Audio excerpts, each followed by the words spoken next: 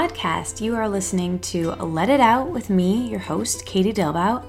And this week's episode, man, you guys, might be my favorite one ever. Phoebe Lapine, she is the author of the book The Wellness Project, and she is the woman behind Feed Me Phoebe, and someone I hope I become best friends with because, you know, we're heading in that direction after this episode. I spent the most lovely afternoon with her in Brooklyn recording this in person, where I was able to show my knife scars and hug her and share a unicorn latte with her and some kombucha and walk around. And you know what? After that, I was sold. And I've been sold before that because her work itself is amazing, and in person she's just as great, which you'll get to get a taste of in this very long, very real episode where she tells her story in a really great way. And I can't wait for you guys to hear it. So Phoebe, like I said, she's the author of the new book, The Wellness Project, which I really think everyone needs to read and check out. And just get obsessed with her because she's one of those people who really is as awesome as they seem on the internet. She is a chef. She teaches private classes in New York City. She has a video series. She's just done a lot of great things, and you'll hear all about them in today's episode. So I want to get to it as soon as possible, and I want to talk about our amazing sponsors for the episode first. So first up, Care of. You might know Care of already if you've been listening to the podcast because I've been loving them for a while. They are a supplement brand that you can personalize to your own needs. What you do is you go to their website, takecareof.com, and you take a quiz, and it asks you questions about your lifestyle, your diet, your stress levels, your sleep patterns, and from there it curates a custom vitamin package for you, so all the vitamins your body needs. And the best thing is, well, I think the best thing is that they come to you in this amazing package with your name on it. It's personalized, and as an only child, Phoebe's also an only child, and we talk about that in this episode, personalization is something that I really, really think is great, and I just like it a lot. And as someone with the name Katie, it was always very challenging to find keychains with my name and all sorts of things with my name, but at Care of, that's not a problem. There are plenty of Katies, and they will take care of you. And speaking of, if you use the code Katie, K-A-T-I-E, that's my name, you can get 50% off your first order. That's 50%. That's half of all the percents. You can get it off just by using my name, Katie. So at checkout, if you go to takecareof.com, you can take the quiz. It can tell you what vitamins you need to make you have more energy, to help you feel better, to help you sleep better, to help your poop be more regular. It will help you. It will tell you. I take them. I love them. And I think you guys will too. Their packaging is great. Their service is great. They even have a new prenatal and pregnancy package. So if you are prenatal, postnatal, breastfeeding, or currently pregnant, it will help you to get the vitamins and minerals that your specific hormone and nutrient needs for the specific time within that you're in. So again, that's takecareof.com and use the code Katie at checkout.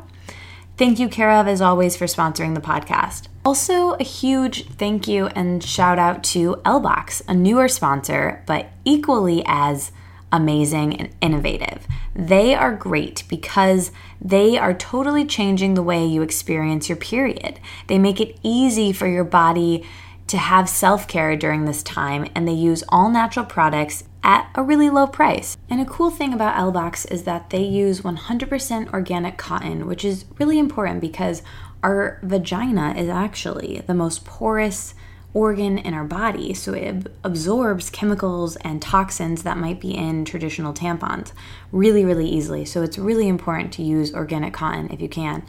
And, you know, you might be thinking mindfully about what you're putting in your body in terms of toxins and food, and maybe even what you're putting on your skin in terms of chemicals and products that have toxins in them, and maybe even your cleaning products. But what about your tampons? What's going into your vagina, the most porous part of your body?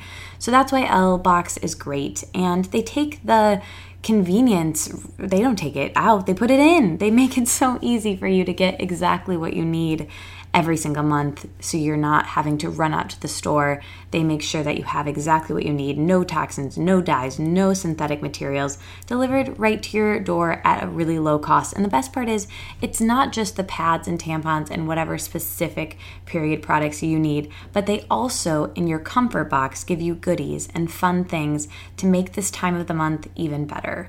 And I love that. And the thing I love most about them, though, it's none of that actually, you guys. It's what they do for girls starting their first periods. And here's a crazy statistic. 44% of girls don't actually know what's happening to them when they get their first period. And 60% of them feel really afraid. So that's why the first period guide that comes with this first period box is backed up with really great support for them. And they've used a committee of women's health and education and reproductive health experts to come up with this guide that comes with this first period box. So this could be a great gift to give to your niece or your little sister or a friend or a neighbor who either hasn't experienced their first period yet or just got it. I know it's something I would have loved. I know my first period wasn't glamorous and lovely at all. It was, I think, at the pool, and I think I was embarrassed and ashamed and always trying to hide it. So this would be something that could facilitate a really great conversation and fill an educational gap that I think a lot of girls and women are missing when it comes to teaching people about their first period. So check out the first period box, check out the L box, and just see what you think. I think you guys would really, really like it. So go to www.ellboxco.com. That's ELLEBOXCO.com/Katie, Katie. Again, that's my name.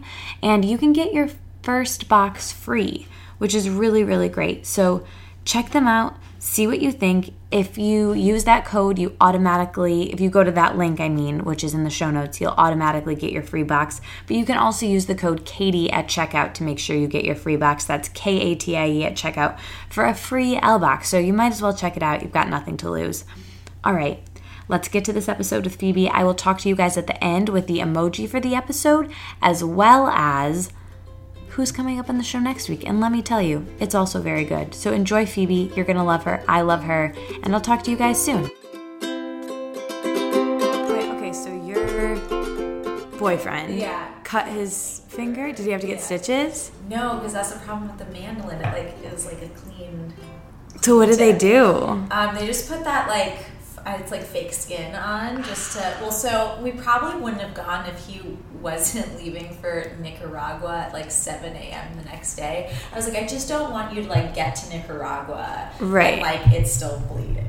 Right. So as much as I did not want to spend our last night together in the emergency room, I was like, let's just go. Yeah. I don't know. I don't think I'd ever been to an emergency room. It was a Friday night. Yeah. I was I'm glad we live near this emergency room. Yeah. Totally blessed. Well, I want to show you my scars. Sorry, I'm just making sure I pulled up the settings for this. Okay, it's this one. Oh yeah, I had it on the one that looks like a butt, and that one is for one person, and I need it on the one that looks like So yes, we had an eventful... Perfect. Okay. We're good. Yeah. Well, okay, so mandolin injuries are a real thing. The emergency room, I kid you not, was tell that story. It's a mandolin, wah, wah, wah. Oh, we're... Yeah, I want to...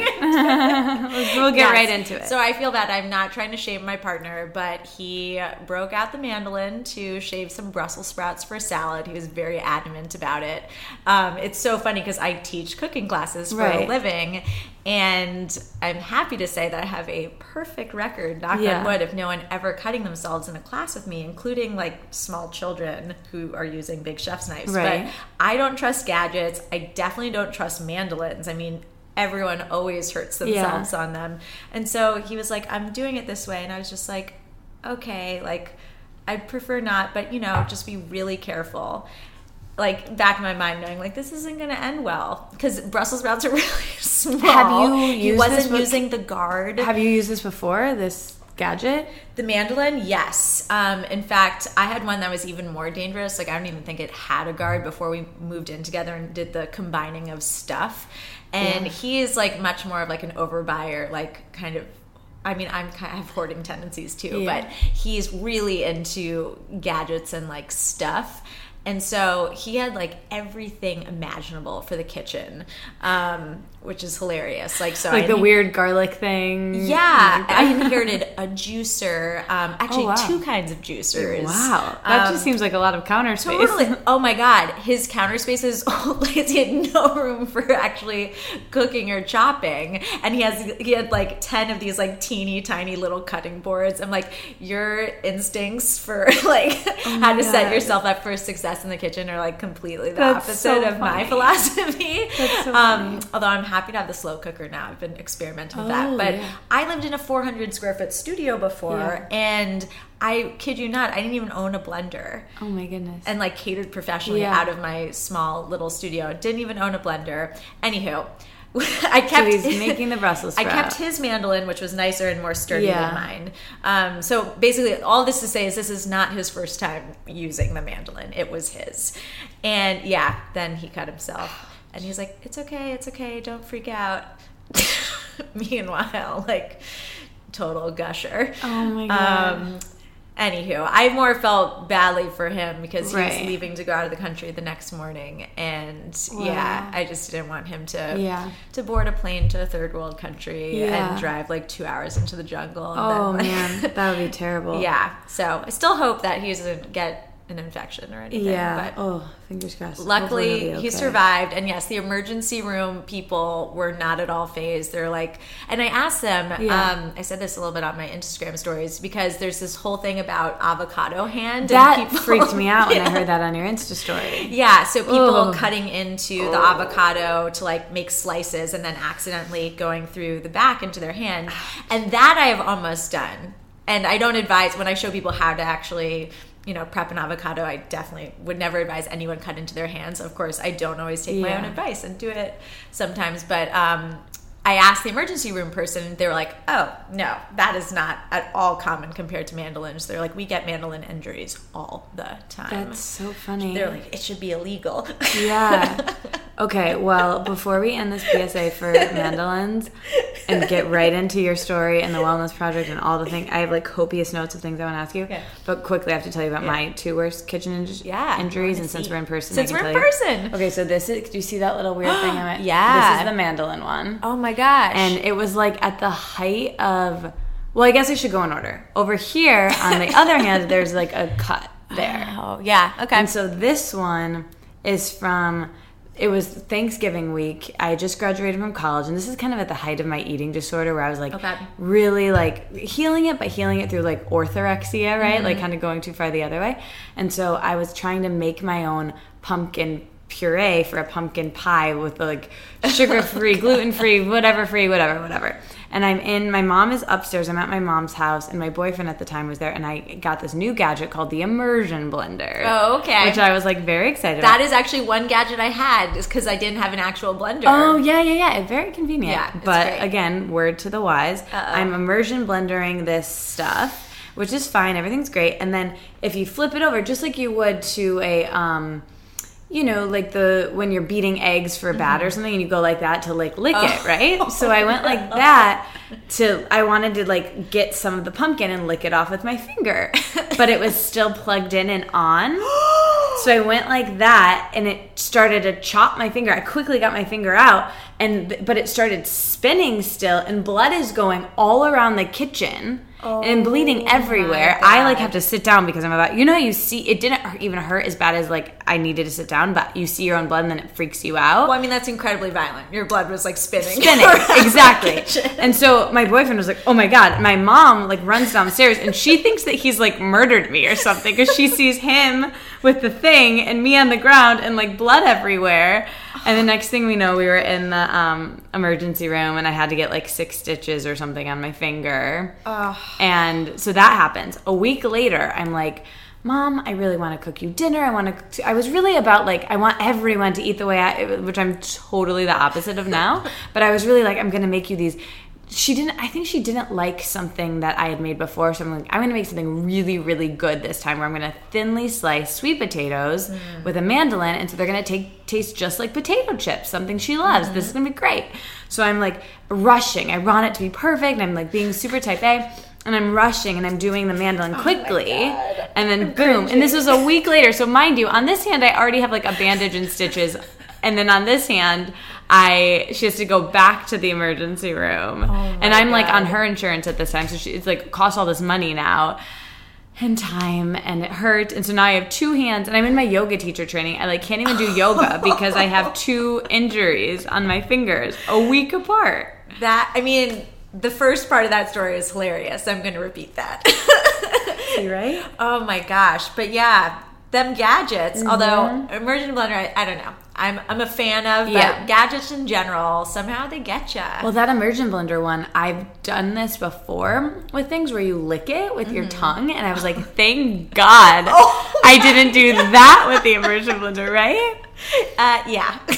It could have been so much worse. Anyway. Well, I'm glad this is a safe space to talk about our kitchen disasters. Yeah, I know. With just us and a few other people. Yep, just a few friends. Thank you for coming to me today. I'm so course. excited. It's so much more fun to do these in person. That's been my thing with moving to New York. If we're both in New York, I'm going to try to do it in person, because I just think it was something I wasn't really able to do before. And there's so many people here that I want to talk to that I'm like making it my goal, because I think there's something special when we do it in person that we can just like, I don't know, I can show you my scars on my fingers. Yeah. And I can like look in your eyes. Exactly. It's like slightly awkward, but also and amazing. We can drink cranberry kombucha. Yeah. And hug, which is great. So I've been really liking starting this podcast. I want to talk about your book and your past and your future and like all the cool things you have coming up and like your story, but I've been really liking starting in the present. So what in the present, first thing that comes to mind, have you been like learning or realizing or contemplating in the last like day or week or month, and other than mandolin? Yes, besides that, and like teaching the world safe knife skills with an actual chef's knife. No, I mean, what's really been in my space in the last day, week, and month is just this book tour business. And without getting too much into the nitty gritty of that, because I think it is boring for people who like, I want to hear about it when we get lattes done later. This before. But I think kind of the whole struggle that I've been thinking about recently in just like managing the whole thing is figuring out, like leaving nothing, the balance of leaving nothing on the field and like at some point like surrendering to the universe and just like trusting that it's out there now and will have legs and hopefully get in the hands of the people who it'll benefit. And I'm like definitely a workhorse, and I don't think I'm type A, but like definitely like super ambitious. And at the same time I want to honor the actual lessons that I learned in this wellness endeavor of mine, and not to push too hard and not make this the process of launching this book something that's going to be detrimental to my health. Which is like the whole point of your book. Exactly. And I definitely didn't take my own advice when planning the book tour. I completely overscheduled myself, was on so many planes, compounded by the fact that I had a million weddings in June. And I definitely, as I approached it, I was like, oh my gosh, I did not take my own advice. I did not plan this very well. But at the same time, I'm kind of at the tail end now. I'm going to take 3 weeks off next week. And that's what's kind of like why this has been in my space too, because as much as I've wanted to just, send a million emails to people, be my own PR advocate, traveling, I just have had to say like, okay, I'm going to get through these events and that's it. And now that I'm kind of reaching the other side of that, and maybe we'll have more time to do some more like desk side pushing. I don't know. I feel a little burnt out and a little in need of a break. And so, I'm just kind of figuring out right now kind of what the new pace will be. And just kind of trying to like figure out some intentions for the summer. I'm going to my parents' house for 3 weeks, and I'm going to like decompress there. So nice. That'll be so nice. I was just having that conversation with Talia, our mutual friend who did her podcast. We drove together to and from Wanderlust, and on the way home we were having that same conversation about like pushing versus just like letting things unfold. And it's such a delicate balance. And I know exactly how you're feeling because like, or maybe not exactly, but I just empathize with what you're feeling of like things being so busy and then like wanting to slow down. And sometimes I think it is okay to like push and know that you have like a break coming up. But like last year, my book came out April 5th of 2016 and it was so busy and I was so pushing and I was like, as soon as this happens, everything will change and blah, blah, blah. Yes, exactly. And then like it comes out and you see your book a bunch and I'm like, okay, 0 things happen. Like there's no like unicorns and butterflies and you're like, okay, that was cool, that was amazing, but like thank you. But then last summer I just basically like was like a teenager. I just like hung out by my friend's pool and just like chilled, and I didn't really push or work or create much other than like, you know, keeping up on the things I had to do, and that was it.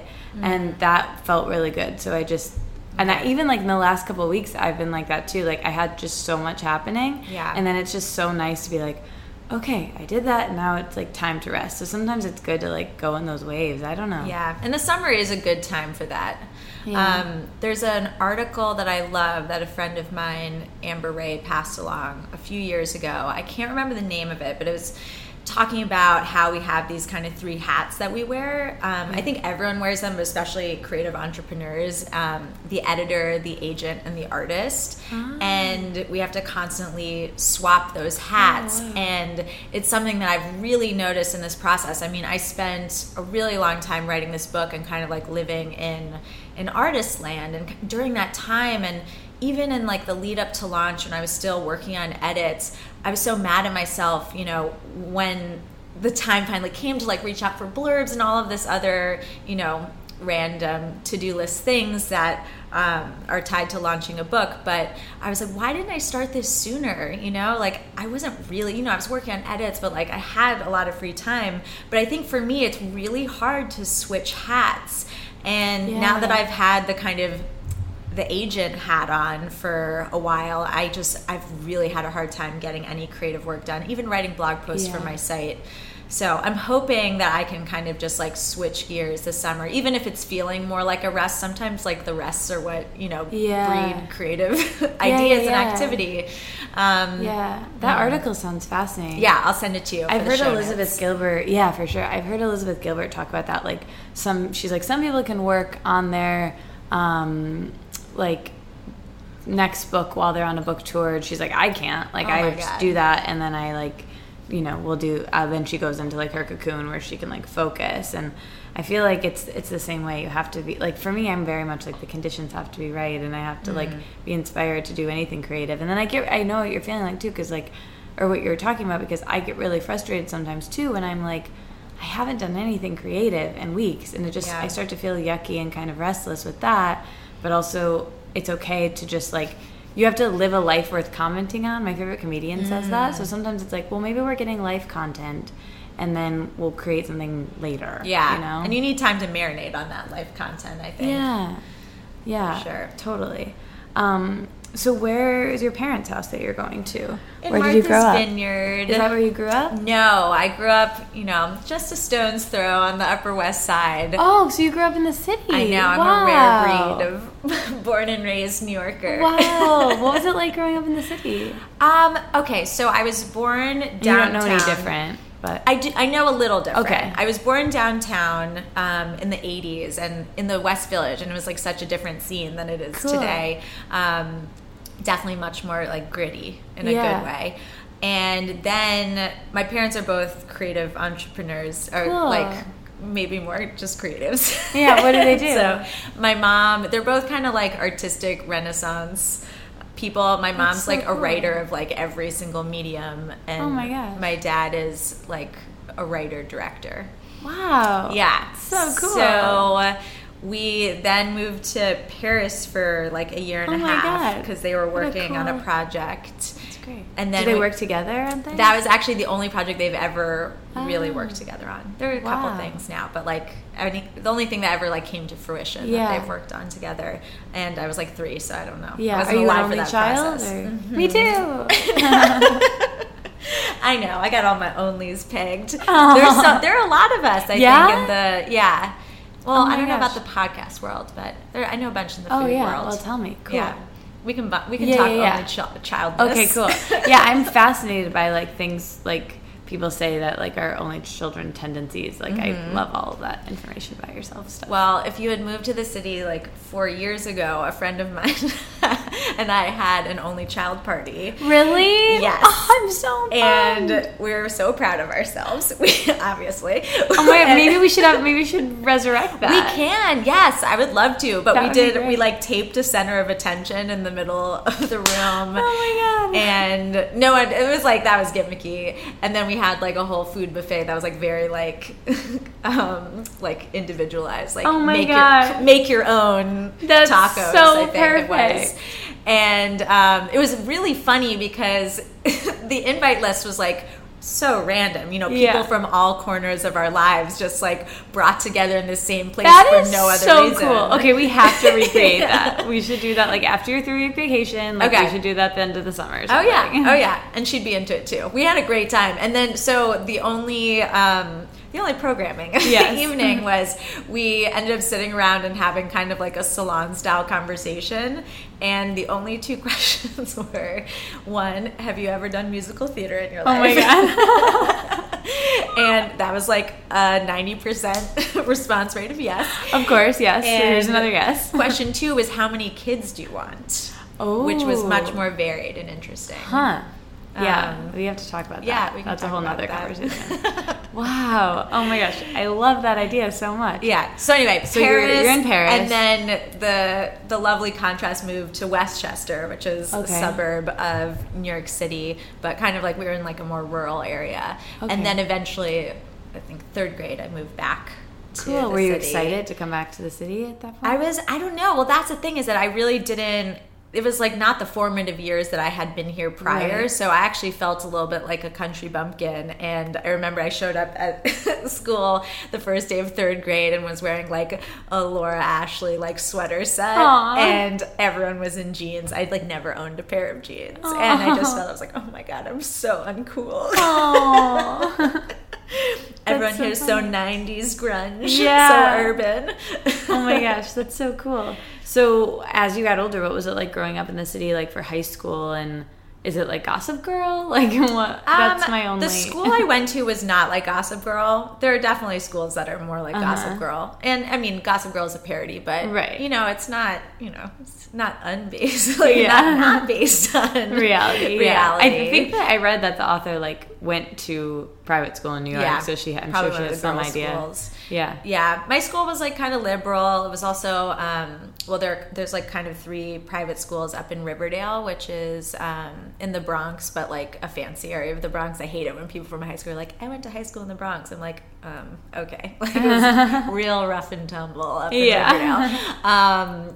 But it was nice because we had like a campus and fields and a bunch of like students who lived in Westchester and came from there. So I don't know. I mean, I definitely like, there was some aspects of like growing up quickly, but at the same time I had friends in Westchester where I lived for those few years, and for a lot of like, I think a good portion of like my middle school and high school would go out there on weekends. And I kind of like saw the contrast of like what my best friend Anna's middle school friends were doing and what my friends were doing, and like, it's like all the same. Yeah, you probably like know how to use the subway really well. Yeah, and, yeah. Like, you We're all know your smoking way. weed. We're all stealing from the liquor cabinet, and like It's the same stuff. yeah. But I was like going to some like museums on weekends too. Yeah. Different like modes of transportation, Yes. same activities. Yes. Safer to take the subway. Yeah, exactly. Yeah, it's probably one of those things where like when people ask us like, oh, well, did you like being an only child? And you're kind of like, I don't know any different. Yeah. So I don't know what it would have been like to have brothers and sisters. Like you don't know what it would be like necessarily to, well, I guess you kind of do from your friends, but Yeah. it's always hard to know. So then I heard that you went to Brown. Did you come back to the city right after that? What kind of happened next I after did. high I school? know. I keep meaning to move to another city to But why? experience it. Everything is here. Yeah, it just like, it's sticky, New York. It just sucks you in. And yeah, I'm a lifer probably. Yeah. But we'll see. I don't know. I never thought I would move to Brooklyn, being kind of like a born and raised Manhattanite. But I love it here, Yeah. and it's my area. I'm in Dumbo/Vinegar Hill, and especially like over in Vinegar Hill where my apartment is, it's so quiet. Yeah. And I never thought I would be someone who wanted that, having grown up with the hustle and bustle and the energy, and like looking forward to returning to that every weekend from college, or not every weekend, but when I come home. And yeah, now maybe it's just like a function of age. Maybe it's the fact that like our daily lives involve so much more stimulation in the form of our phone and inboxes, that I'm just like really happy to step outside and have people not like in transit to go from one place to the other. My neighborhood is just people like walking their dogs. Oh, that's really nice. Yeah, that's how I'm like, this is very personal, but I'm like loving being in Brooklyn so much, and then in a week I'm moving, and it's kind of like, oh, I guess I just know what I like now. Like I'm really glad I got to experience living here, so I'm like, oh, I think that's probably what I will like. But I feel like I would probably always wonder what it would have been like to live in Manhattan, so I'm gonna get the best of both. I mean, nothing's set in stone here. Things move very quickly. Exactly. You can find like replacements if you want to leave your situation, Yeah, and you can very quickly find something new elsewhere. Totally. So when you went to Brown, you studied musical theater, or you were singing, right? I went as a musical theater major, but then I don't know, I guess my only childness like wore off a little bit, and I was like, you know what? I kind of went there because, I mean, contrary to what a lot of people think, there are requirements, there are majors, but it has like a slightly more loosey-goosey approach to things. And pretty much, like, I think if whatever you want to accomplish, like, you'll find a way to do it. It's not like, it's not handed to you. But I wanted to just study like a million different things. And by the end of my sophomore year, the classes that I'd already taken, like, I was like, oh, like they equate to this major more than any others. And it was an urban studies major, which I loved, actually. It was really interdisciplinary and interesting. What are some of the things you learned from that you've like carried with you? I mean, it's funny.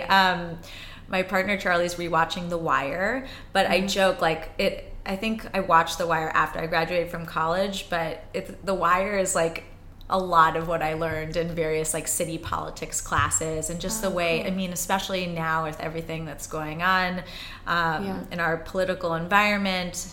One of my favorite classes was it was called City Politics, but it talked a lot about kind of like how like agencies came to be, like unions came to be, and just how all of like, I don't know, just like the beauty of America and this like crazy system we've set up for ourselves. I'm dying to see that Jane Jacobs documentary. Have you seen that? What's it called? I have it pulled up on this computer. Citizen Jane, Battle for the City. And she was the one that like, there was this other guy who like came up with a freeway system, and she was the one who like really was about like the neighborhood and the city. Ooh. And I remember I took some like required class like that we learned a little bit about like urban studies, and I remember being like, this lady is rad, and so I like really want to see that. Ooh, cool. movie. Adding to my list. Yeah, I feel like you'd like it. Okay, so then from there, you somehow really got into food and travel, and you grew up being friends with Ina Garten? Yeah. Tell me everything. So what happened next? How'd you get back to the city? Tell me everything. Okay, so Ina is one of my dad's best friends from high school, which is so wild. Cool. Like public school in Connecticut. And so I've known her since like before she owned a specialty food shop in the Hamptons. And so probably as a consequence of her and just, you know, seeing her rise and getting addicted to the Food Network very early on, that was like I won't say guilty pleasure. I just like loved it. And pleasure. Just pleasure. I watched her show with my dad, but then I would just like sit in front of the television on weekends and just watch every single person from the golden age of the Food Network cooking. And so I think I learned a lot by osmosis. And my mom's an amazing cook, so I kind of grew up knowing the value of good food and what have you because of her. So when I went to college, I was like one of the few people who like cooked once I lived off campus and had access to a very janky kitchen with very limited supplies. Certainly no mandolins to be had there. And when I moved back to the city, I kind of, you know, I think the first year in the real world is like a real like shock for a lot of people. a lot of people get very depressed. I mean, you're working entry-level jobs and, trying to live in a city like not supported by your parents. So you came back to New York then, and you lived in Manhattan? I lived in Manhattan with one of my housemates from college. We were roommates. And I had actually a corporate job in marketing at L'Oreal, the makeup brand. And it was not a job that I ever thought I would end up in, but like the creative things I was interested in don't like recruit at a career day on campus. So I ended up just kind of on a whim applying and interviewing, and obviously because I didn't care about the job, I was very relaxed and they hired me. That's not how it goes. Exactly. And I remember I got the call. It was so funny. I mean, I really had no idea like how these things worked, and my parents didn't either. Like neither of them have ever had like a real quote unquote job.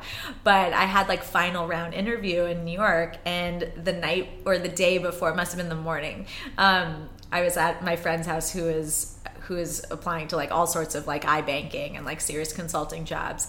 And I was like, so I'm like going to New York for this interview tomorrow. She was like, what are you wearing? And I was like, I don't know. Like, I think maybe this like skirt and this blouse. And she was like, what? She's like, you have to wear a suit, Phoebe. Oh my God. I was like, what do you mean? I don't know a suit. She was like, you have to wear a suit to this interview. Oh, wow. And so I like called my mom. I was like, oh my God, like, can you like go out today and buy me a suit?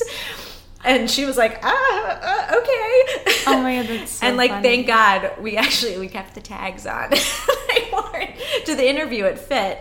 Oh my God. And then on my train back to Providence, I got the call that I got the job, which was wild. And I immediately started crying because I was like, I don't really want this. But it was good. It got you to New York. It got me back. It got me, it gave me a lot of very useful skills. I'm so happy I had that job. I had it for 2 years. But about a year in, I was feeling very starved creatively, even though the job was actually more creative than I thought it would be. But, a different, that kind of marketing Not creativity. For yourself. It's different. I get it. Yeah.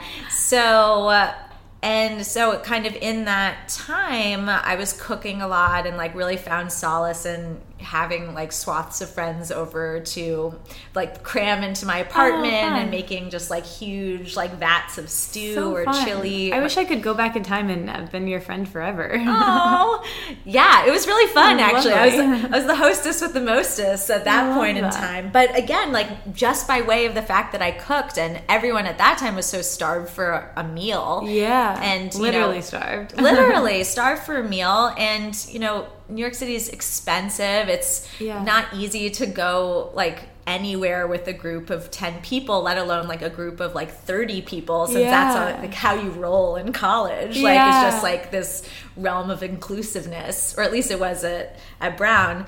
And so it was just like kind of this great social capital to be able to cook and, provide that space for people and not just like crowd into people's apartments, like with solo cups, like just to drink. Right. So like the stories kind of from those evenings, I ended up Thanksgiving, I guess so a year after I started this job, a year plus, Thanksgiving, I was feeling really angsty. And my cousin, Sarna, who's like a wonderful voice of reason and just like a mirror to like my own brattiness, she was like, well, like, what would you rather be doing than this job? And I was like, I don't know, like writing a cookbook.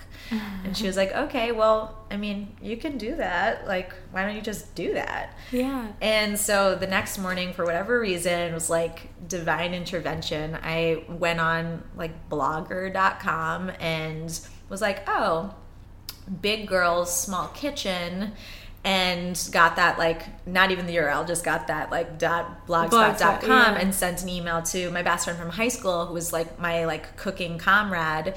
And I was like, hey, like we have a blog.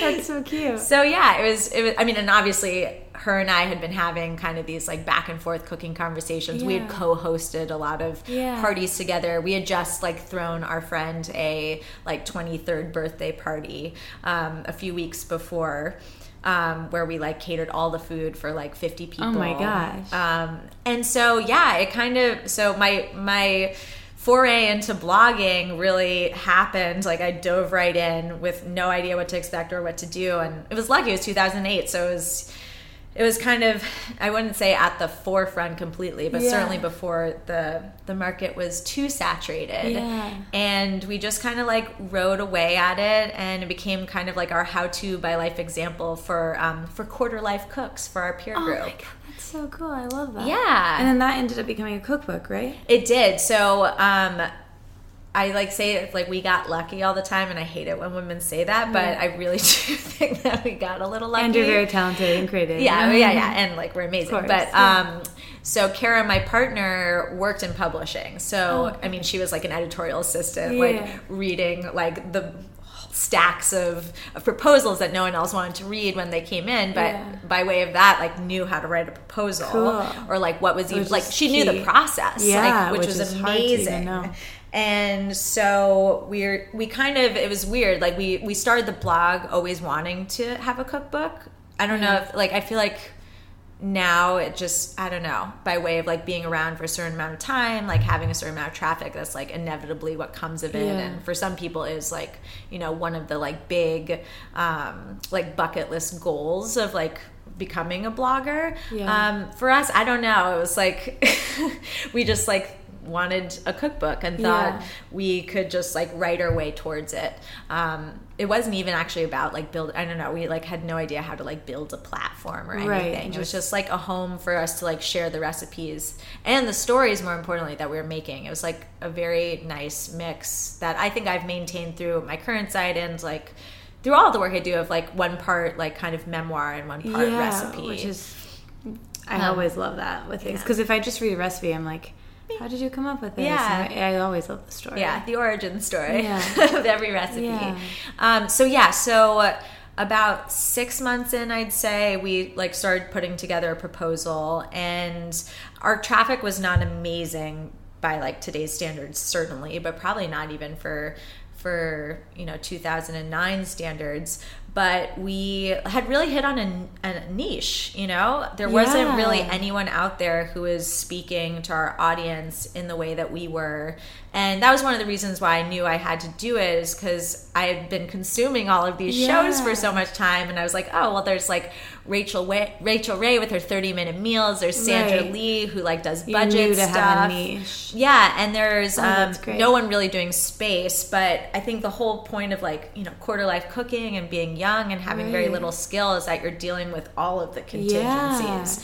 And you have to balance them all from day to day. It's not like, you know, if money is really a concern, then maybe you're going to have to like take a little bit more time, do some DIY. If, you know, space is a concern, like, I don't know, just everything, you know, is a give and take. Was Ina proud of the cookbook? What was it like she when wrote that came the foreword. Oh, that's so great. She was really sweet. I mean, the book, I'm very proud of it, but it's a little bit, it's like definitely a first time author's book. We like had like, I don't know, this man, like friend of ours, I don't know, who we just like met through blogging. He was so like generous to us. He took the pictures for free, but then like we took some of the pictures too. It's like, you know, it wasn't like a cohesive, like beautiful hardcover, like 4-color cookbook, which is fine because it had like so much personality and other things going for it. But, you know, we had no real guidance and we just were like, That's so cool.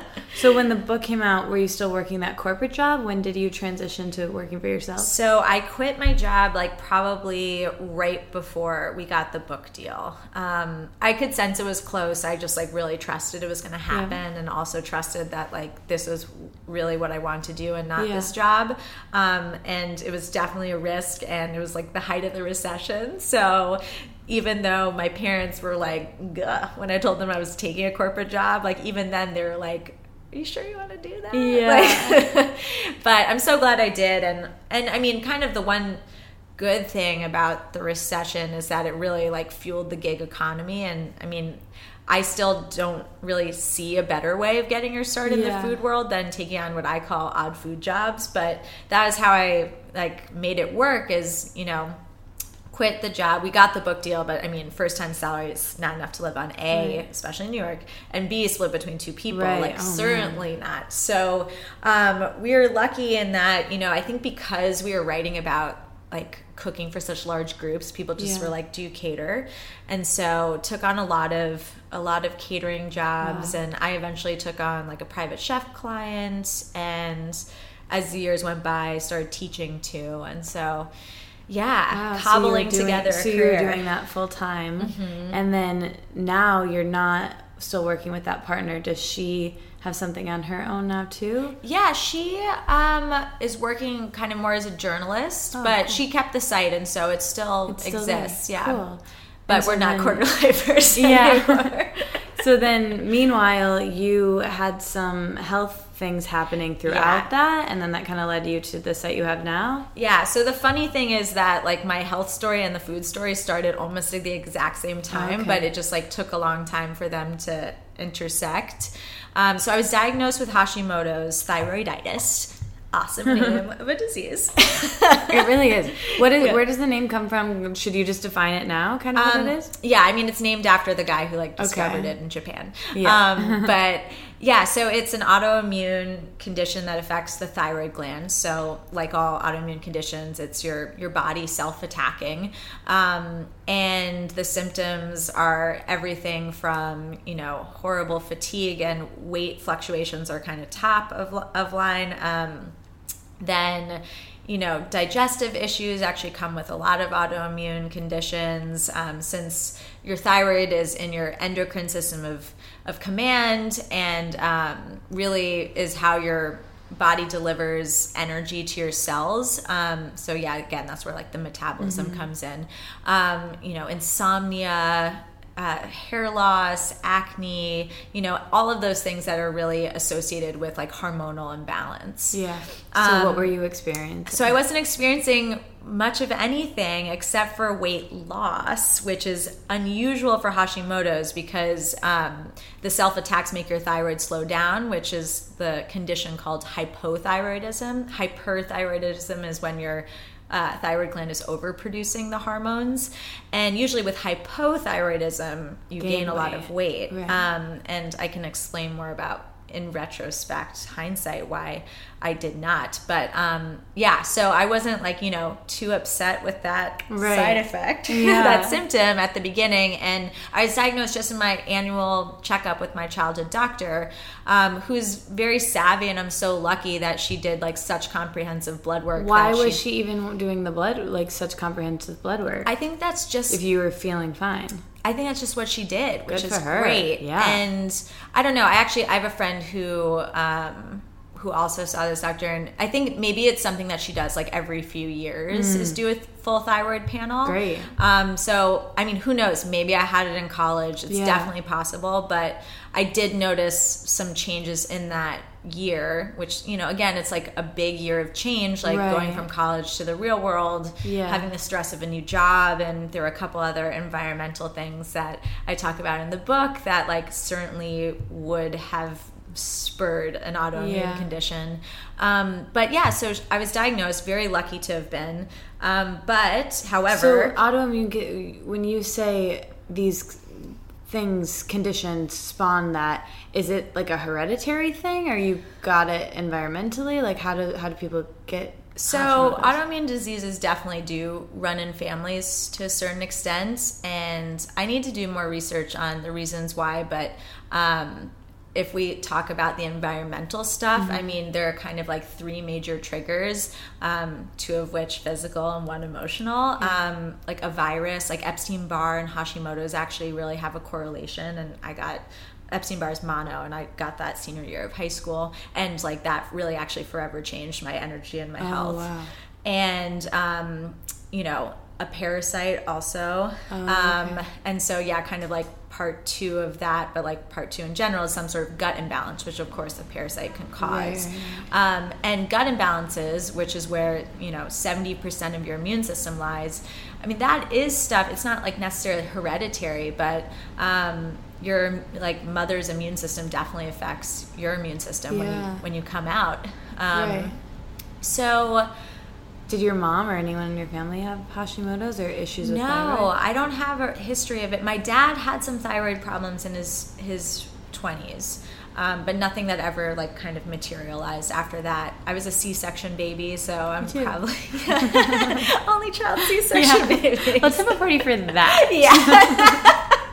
Yeah, and we'd be like, so who's autoimmune in the room? Yeah. Who gets sick really often? Who likes cranberry kombucha? Yeah. We'll just like keep making it smaller so it can just be us that hang out. Yeah, okay, perfect. Deal. So the environmental factors, the third one is stress. So some sort of, emotional event. And when I talk more to people who have autoimmune diseases, like certainly it's really common for people to hone in on the fact that it was like a turbulent emotional time in their life when they were diagnosed. And for me, I definitely I pointed to the physical factors. One of them, I think I got a parasite when I traveled after graduating college that went undetected. I was tested when I got back and it came up negative, and I really think that was my physical trigger. Why did you think you had a parasite? Oh, I was really sick. Digestive stuff? Oh, yeah. I was in Morocco, and I touched down in Morocco and didn't leave the toilet, the Riyadh floor, the beautiful mosaic tiled floor for a few days, and was so weak. And afterwards, I had a real iron stomach, loved to travel and eat my way around the world, and I was never the same after that. Oh, wow. So I think that was probably a factor. But then I went through a really bad breakup a few months before I was diagnosed, and so kind of thinking more what I've learned, in doing the research for my book and in talking to other people, I think that should definitely be weighted in terms of what contributed. But it's hard to really know, and there's unfortunately not a ton of research on autoimmune diseases. Yeah. There is research, but it's not on the scale of things like cancer, even though it's almost as prevalent, if not more prevalent. I need to look at my stats. Yeah. No, so you're diagnosed, you've quit your job now, you're working for I hadn't quit my job. You hadn't quit your job yet. Yeah. Okay. So the diagnosis was kind of a blip on the radar. I remember I went home and cried. It wasn't like I completely ignored the conversation completely, but my doctor didn't really explain what a thyroid was, didn't really explain what an autoimmune condition was. If she even explained that it was an autoimmune condition. And she nonchalantly told me that all I had to do was go on this synthetic hormone. It was no big deal. I would just have to be on the hormone for the rest of my life. And that, for whatever reason, didn't sit well with me. Yeah. And so I said, no, thank you. And though that instinct was probably right, I wasn't mature enough to actually begin exploring the other ways to treat myself. And probably because, I wasn't experiencing any of the horrible symptoms yet, so didn't necessarily need to. But once I did start experiencing the horrible symptoms, I didn't really know enough, I didn't know enough to associate them. The fatigue, depression and anxiety for sure. And then, the weight fluctuations, the digestive issues. I just, I didn't know those were things that could be chalked up to Hashimoto's, yeah. And I actually still thought I had a parasite. Wow.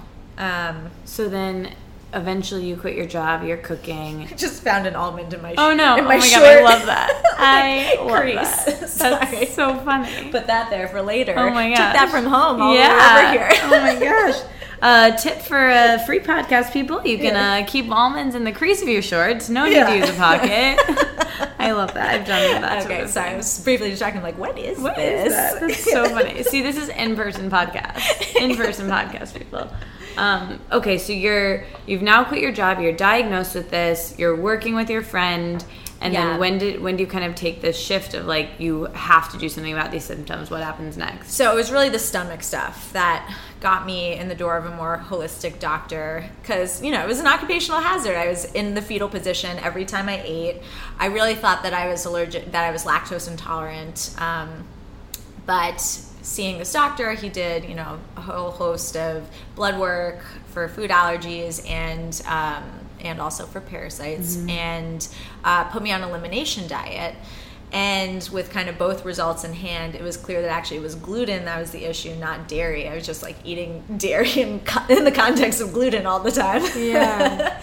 Which is why I think like elimination diets are so important, because you don't really know. It's very hard to kind of, piece together all these meals. And it's different for everyone, even with Hashimoto's? So it wasn't explained to me at that time either, like why gluten was the problem for me in conjunction with the Hashimoto's. Now I know that like if there's one thing to take out of your diet, it's for Hashimoto's, it's definitely gluten. And that's because the gluten protein looks really similar to the thyroid protein. So when your body is kind of self-attacking in this way, it's like a chicken or the egg situation. It can't tell the difference. So if you already have like this antibody brawl and you introduce gluten to the mix, it's just going to fan the flames. And even if like, your immune system is semi-dormant and you add gluten to the mix, it's going to get riled up again. So that made kind of, I wouldn't say it made a huge difference. It definitely made a difference, and it certainly helped the digestive issues to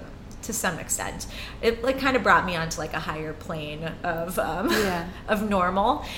But at the same time, just that one change was so emotionally jarring for me and really felt like especially the end of the world. Cook, as someone who loved to travel. Oh yeah, and it was ironically a week before the cookbook came out, and I couldn't eat any of the recipes in it anymore. Oh my gosh. So, and also, in creating this cookbook with someone else, having a site with someone else, it really felt like our perspectives were going in opposite directions, even though like I wouldn't have wanted them to. I felt very married to all of my childhood comfort food that I was cooking and writing about.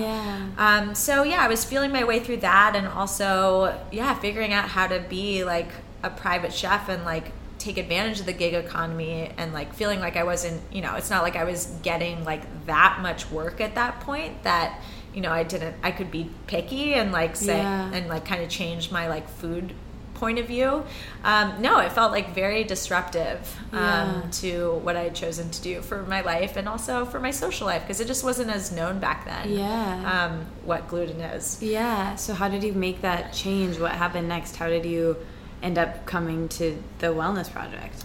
So I made it very reluctantly, obviously, but I would say I was like 70% there, and was so lucky in that I had the like cooking skills to make it work. It was just like another added contingency. So you did this elimination diet with the doctor, and now you're cooking for yourself, you're healing yourself really with this, and doing all these lifestyle changes. Not yet. No. Okay, so you're gluten was all I could handle. So all you did is take out gluten. Yeah, pretty much all I could handle. But you're not on the drugs. I wasn't on the drugs yet, no. Okay. Because it was kind of like that was such a big change. Right. Let's see like what happens. Yeah, what happens afterwards. So you're not eating gluten, but you're not really changing anything else. No, that was the one change that I could stomach, and I could barely stomach that change.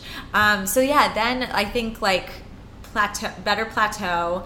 About a year later, my partner and I went our separate ways. I also broke up with my long-term boyfriend. It was a lot. It was a lot. Yeah. And I think that was kind of like the break of when, the new normal plateau just like started to descend again. Yeah. And, it was very depressed that year. And that obviously affected a lot of things upstairs. The upstairs affected a lot of things downstairs.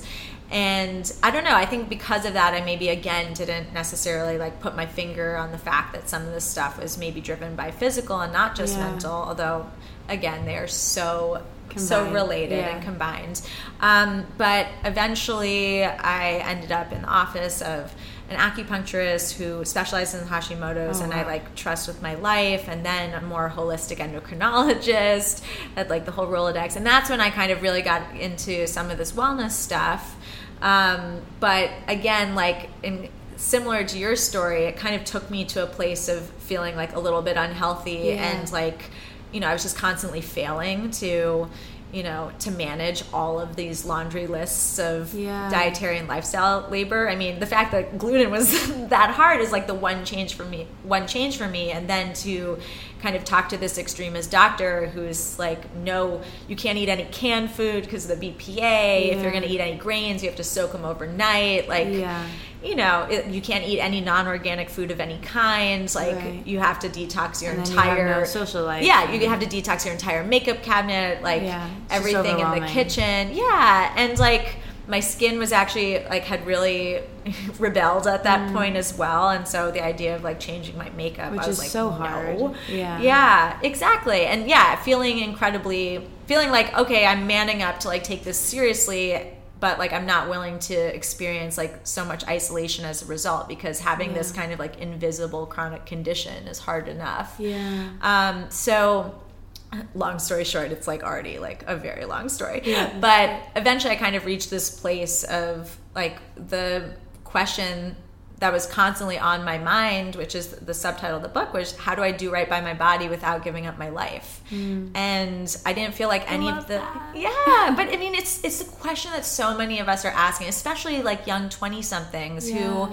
are at this place where like they really want to grab life by the balls, but are like kind of at that crossroads of like adulting and trying to do things that are mature. And You don't want to miss out on relationships, but also we're into health and wellness, and it's like that balance of, it's almost like we know too much to just be able to have fun without Right. like what we know. And then when I'm eating, I just talked about this in my Wanderlust talk, but when I was like eating perfectly, soaking the things, not doing the food combining, sleeping, blah blah blah, I was the least happy. Yeah. And then when I'm like stay up a little too late, or I have a drink or whatever, I'm way more happy, which I think makes me more healthy. I know it makes me more healthy. It absolutely does. So anyway, I took on this project and I approached it. I decided like I want to approach this in a way that all of these other doctors' protocols like haven't, in that like change is really hard. Like let's acknowledge that the struggle is real. Yes. Screw you, doctors. Like Yes. it's really not that easy. Because there's just no talk of that. It's like just do this and you'll be happy and healthy. Yeah. Without any... Yeah, just do this 4-week plan in which you remove everything that brings you joy. And like it might be a life sentence. So good luck. Good luck to you. So I really wanted to see what was worth my time, money, and energy, because I felt like I was just getting completely distracted from the things. I mean, it was partially like the things I knew, but I didn't even have like that much of like a deep knowledge of them. It was just like kind of lists of like bad versus good, which I think is a very unhealthy place to mentally feel, I don't know, immersed in. So I was like, okay, like the mission here is I'm going to figure out what's actually worth the time, money, and energy. And I'm going to do it with like real awareness towards like weighing the pro and con of like what something is doing for my body, but also like what it's doing for all of these other kind of like all of these other equally important areas of wellness, my financial wellness, my social wellness, and like as you like just like the freedom to make my own choices and live. And to evaluate those two against one another and give myself the freedom to say, like, even if something has the best like scientific and spiritual intentions, like maybe it's not going to be sustainable or worth it for me. So anyway, I put together, inspired by Gretchen Rubin, this kind of 12-month health odyssey. And I think part of the reason why I was able to be organized about it and like committed to it is that I did do it on my site.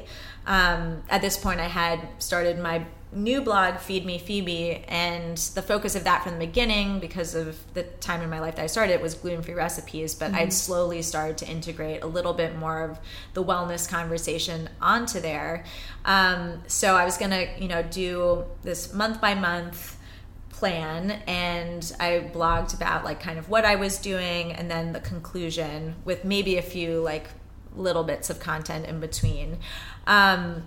But by the end of it, I didn't want to force it to be cumulative. It was really just to like get that contrast of like doing something for 30 days, seeing like what the actual benefits were. And then, some of the stuff naturally stuck, which was great. Can you give some examples of the things that you were doing? Some that didn't stick and some that did? Yeah. So, I mean, these all in the book? Yeah. I'm so excited to read the book, but I haven't yet. Oh my God, I forgot your copy. I'm such a dumb. No, it's... Oh my Great. gosh. Okay, I'm coming back with kombucha. Perfect. I just want to hang out. So. Well, I brought you a tote bag, but I forgot the book. It's okay. I'm excited. This is good. I'm getting like this is like making me excited. Yeah. Okay. So the first experiment was certainly not to not meant to be cumulative or long-term, because I gave up caffeine, alcohol, and sugar for 30 days, which was probably the most intense for me. All at the same time. All at the same time, because I really felt that, well, the intention behind it was to give my liver a jump start, not to do any sort of like juice cleanse or like quote unquote detox, but to actually like get to the root of like, if you're detoxing your liver, it's really just taking the things that are like getting in its way out. Cool. And from my understanding, from a practitioner that I had been seeing at the time, like those were the 3 of the liver's biggest vices, which were also my biggest vices. Yeah. So thought I'd get those over with really early on while my willpower was strong. Yeah. And yeah, so while I guess those 3 things weren't particularly in isolation from each other, I think it was actually really important to do them together because they kind of fuel each other. I mean, when you're like up late drinking too much, like you kind of don't make the best food choices. And certainly for me, that was like sweet things. And then you don't need, the next morning you're going to need more caffeine in order to wake up. So yeah, taking those 3 hours. But then you did that for 30 days and then you started to be able to add those things back in. So now you can have them in, moderation in life. And moderation's hard. I mean, that was the secondary challenge. But I think seeing like how good I felt, and so the main like aha moment, like the big like breaking point like for this actual project was my skin. And I thought that this like whole liver reset would actually help that, and it was incredible. It did? Yeah. So I had this like outbreak of something called perioral dermatitis, like pretty much once a year, every year since I had been diagnosed with autoimmune disease. Of course, never made the connection. And I had like gone through... What is it? Is it like acne kind of? It's like kind of a rash. Okay. I have like, I don't know, I feel like I have like a shadow of it at all times. Like it just like was around. I've been thinking this whole time how your skin is like gorgeous and beautiful. Oh, thank you. I'll take that compliment. Yeah. I'll take it. No, you look beautiful. You're in like perfect light right now. Oh, thanks. But yeah, it's kind of this weird like small like bumpy pink rash. Which is honestly, it was like much harder to like cover up with spackle than like the odd like pimple, even if it's like cystic acne, and it just like makes the whole like your whole complexion just like Anyway, so I was struggling with that and had gone like the traditional means to like a dermatologist and taken all of the like terrible creams. And this really helped eliminating those things. Yeah, just for 30 days. And I've never gotten perioral dermatitis again. That's great. But you're able to have, the occasional drink or have sugar, and it's fine. But it's now I know, like, with awareness, how those 3 things actually affect me. Like, honestly, coffee I didn't miss it that much. So I was just like, I'm going to keep this out. It's not affecting my health or my hedonism. And it's affecting my health like a lot more than it is my hedonism to keep it out. Right. Which that is my favorite point, which I want to get back to your story, but why don't you just, while you mentioned it, health versus hedonism, I love the way you kind of define that, and I think it's like so brilliant to everything that I talk about and want to share with what I do. So yeah, so I wish I had like created a more official definition when I wrote the book, but I've come up with one now. Okay, great. But it is that like kind of pro-con list. You mean because it's not in the book? It's not. And in you the wish book. you could go back like a blog. Well, I talk about it all the time, but it was like I like never came up with like an official definition. Well, here we go. Here we go. Exclusive. Woohoo! It's balancing the things that nourish your body with the things that feed your spirit. And that doesn't it doesn't have to be just like wine and chocolate chip cookies, although like for some people it does include wine and chocolate chip cookies. But it's again just like anything that brings you some sort of pleasure or joy, and it's up to you to define what that is. And I will say, like, your body is constantly changing, and your idea of hedonism does change as well. And specifically for like the caffeine, alcohol, and sugar, I didn't want to be a problem child at the table. I didn't want to like disrupt the atmosphere, and I didn't want to hurt someone's feelings. Like that to me, I was like, that's like, my hedonism too. Like, but I realized, in being more aware and really like paying attention to my instincts and my cravings, both emotional and physical, during even just that first challenge, like that was actually bullshit. Yeah. And like being the problem child, at the table is like really something that's not worth it. Like you just have to get over that. Yeah. And setting healthy boundaries like I did that month in a big way. Like it really didn't change my relationships. Like people got over it, people forgave. And especially like my partner Charlie and I had just started dating. Oh yeah, talk about that. How did you guys meet? We met through a mutual friend. Nice. Yeah. But it was still, I mean, so I had known him for a little bit, but it still was like the honeymoon period. It felt really new. So right in the midst of a new relationship, you're like, I'm going to stop. Yeah. Yeah. And so what was that conversation like? Was it hard to like go out together? Yeah, I kind of didn't even really give him a full debrief. I just like was like, this is happening. Yeah. Which is great. It's like a great test for him too, of like, oh, he's a keeper, he's chill with this. Right. Well, I mean, it didn't stop me from feeling extreme anxiety during that first, period. I mean, some of the things I knew would affect him more than others. Like obviously that one would affect him a lot more. Switching my beauty products, like, wouldn't necessarily affect him, but it would actually, like, I was very nervous to like give up my face products that was like hiding this like prepubescent acne and perioral dermatitis from him all the time. So yeah, it just generally, it kind of like upped the ante on my nerves for the whole thing. And I mean, it was something that I definitely talked about a lot in the book, because I think it's like these are the contingencies that no one is acknowledging when it comes to changing our behavior. Exactly. Because unfortunately we cannot be healthy in a vacuum. And yeah, so it was tough. And I mean, there's a story about this in the book. It sounds so silly, but the first night that I saw him during the no alcohol month, he showed up on my doorstep. I told him, by the way, he showed up on my doorstep with like a bottle of wine. And it sounds so like lame, but even just like in that moment being like, what do I do? Like I can just feel like the burst of anxiety of like, how am I going to handle this? Yeah, I mean, obviously it was just like passive aggression that like shot out from my eyeballs. Like I told you, like, but more it was actually the anxiety of just like having to say no, and knowing that I was like kind of taking an experience away from him, because I mean he could have opened the bottle of wine and had some, but it's like a partnership from the get-go, and like I don't know, both of us I think really, and one of the reasons why I'm sure we like found each other, like really are all about like the shared meal, the shared experience, and like food as a way to gather and enjoy other people's company. So I mean, has that been something, and talk about that in your relationship, like throughout this and where you are now? How does health and hedonism, how do you guys combine that now? Like now you do share a glass of wine in a meal, or like have something sweet and it's okay when you travel. Like how does that work out now? Yeah. So, I mean, it's nice. I mean, I obviously do a lot more cooking than he does when he's not making shaved Brussels sprout salad. And he used to cook a lot more before I came along, but I feel bad. I've kind of like, kicked him out of the kitchen to some extent. But when I have control of the meals, like I get to make, the healthy things and that I love. Combine health and hedonism. Yeah, and he like, will get on board. Luckily, he likes the healthy things. He just also really likes burgers. Yeah. and he really likes wine. So it was actually, I think the alcohol, much more so than the food stuff, was kind of the tricky thing with him. But at the time and during that year, we didn't live together, and by way of being like two young professionals on like other sides of the city, like we didn't see each other like that much. Right. Now that we live together, like I've really had a halo effect on his habits, and he's had digestive problems for a decade, and I finally got him to do an elimination diet this past January, and it was incredibly eye-opening for him, in the same way that like even my knowledge was one thing, but like experiencing the effects viscerally was so important for me at every stage of this project.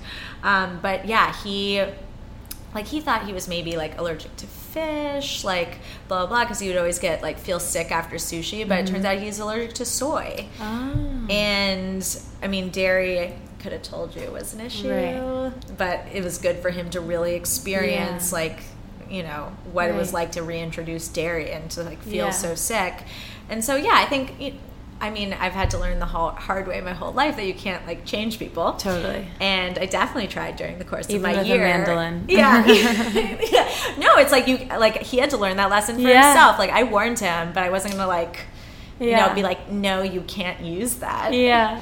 So yeah, I was mad at him because he made the dumb choice and learned the hard lesson. But yeah, oh man. Well, with where you guys are now with your relationship and your health and hedonism, today I like spent the day kind of going through your blog, and I loved your travel guides of Paris, and I know travel is such a important part of your life, and as we went through your story, I feel like we didn't mention that at all. But how do you incorporate this wellness project and like talk more about like your hedonism, I guess, and like how where you are with that now, like, these are the things I'm not giving up. And I feel like we touched on, how great getting rid of sugar and dairy and alcohol and caffeine were, but like what are some things that you do that, maybe people would be surprised, or how do you bring in the pleasure into, while still having this way of being?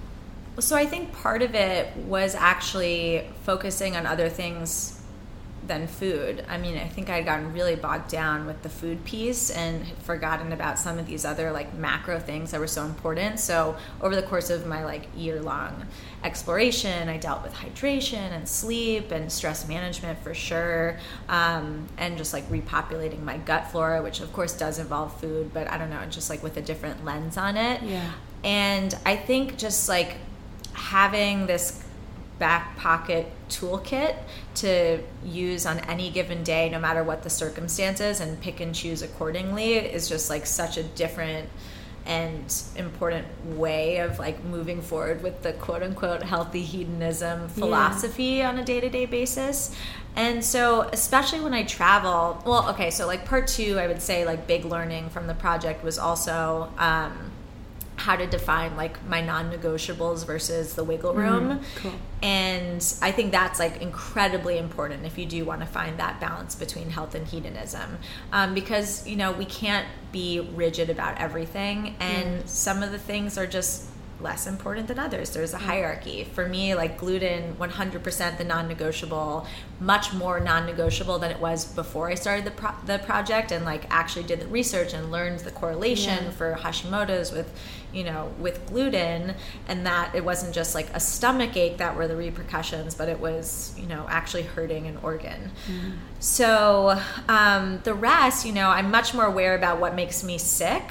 But like some of the other food stuff, there is more wiggle room. And while I don't have gotten over being the problem child at the table, it's like the wiggle room is for the stuff that matters, like going to Paris and wanting to like eat a motherfucking like gluten-free eclair. And just enjoying it. And like embrace curiosity and embrace just like having different experiences out in the world. So when I travel, it's definitely also, if I'm going to be like indulging on the food front, which is how I like to travel. I mean, I like to taste my way around the world, but learning, the other things that I can supplement. A lot of the time I travel, I'm doing a lot of walking. Besides LA, I was there last week or 2 weeks ago. There was not a lot of walking, clearly. But in Paris, the trip you mentioned, like certainly a ton of walking, time outside in the sunshine. I mean, these sound like justifications for like unhealthy choices made, but they're really not. I mean, it all adds up in some way, shape, or form.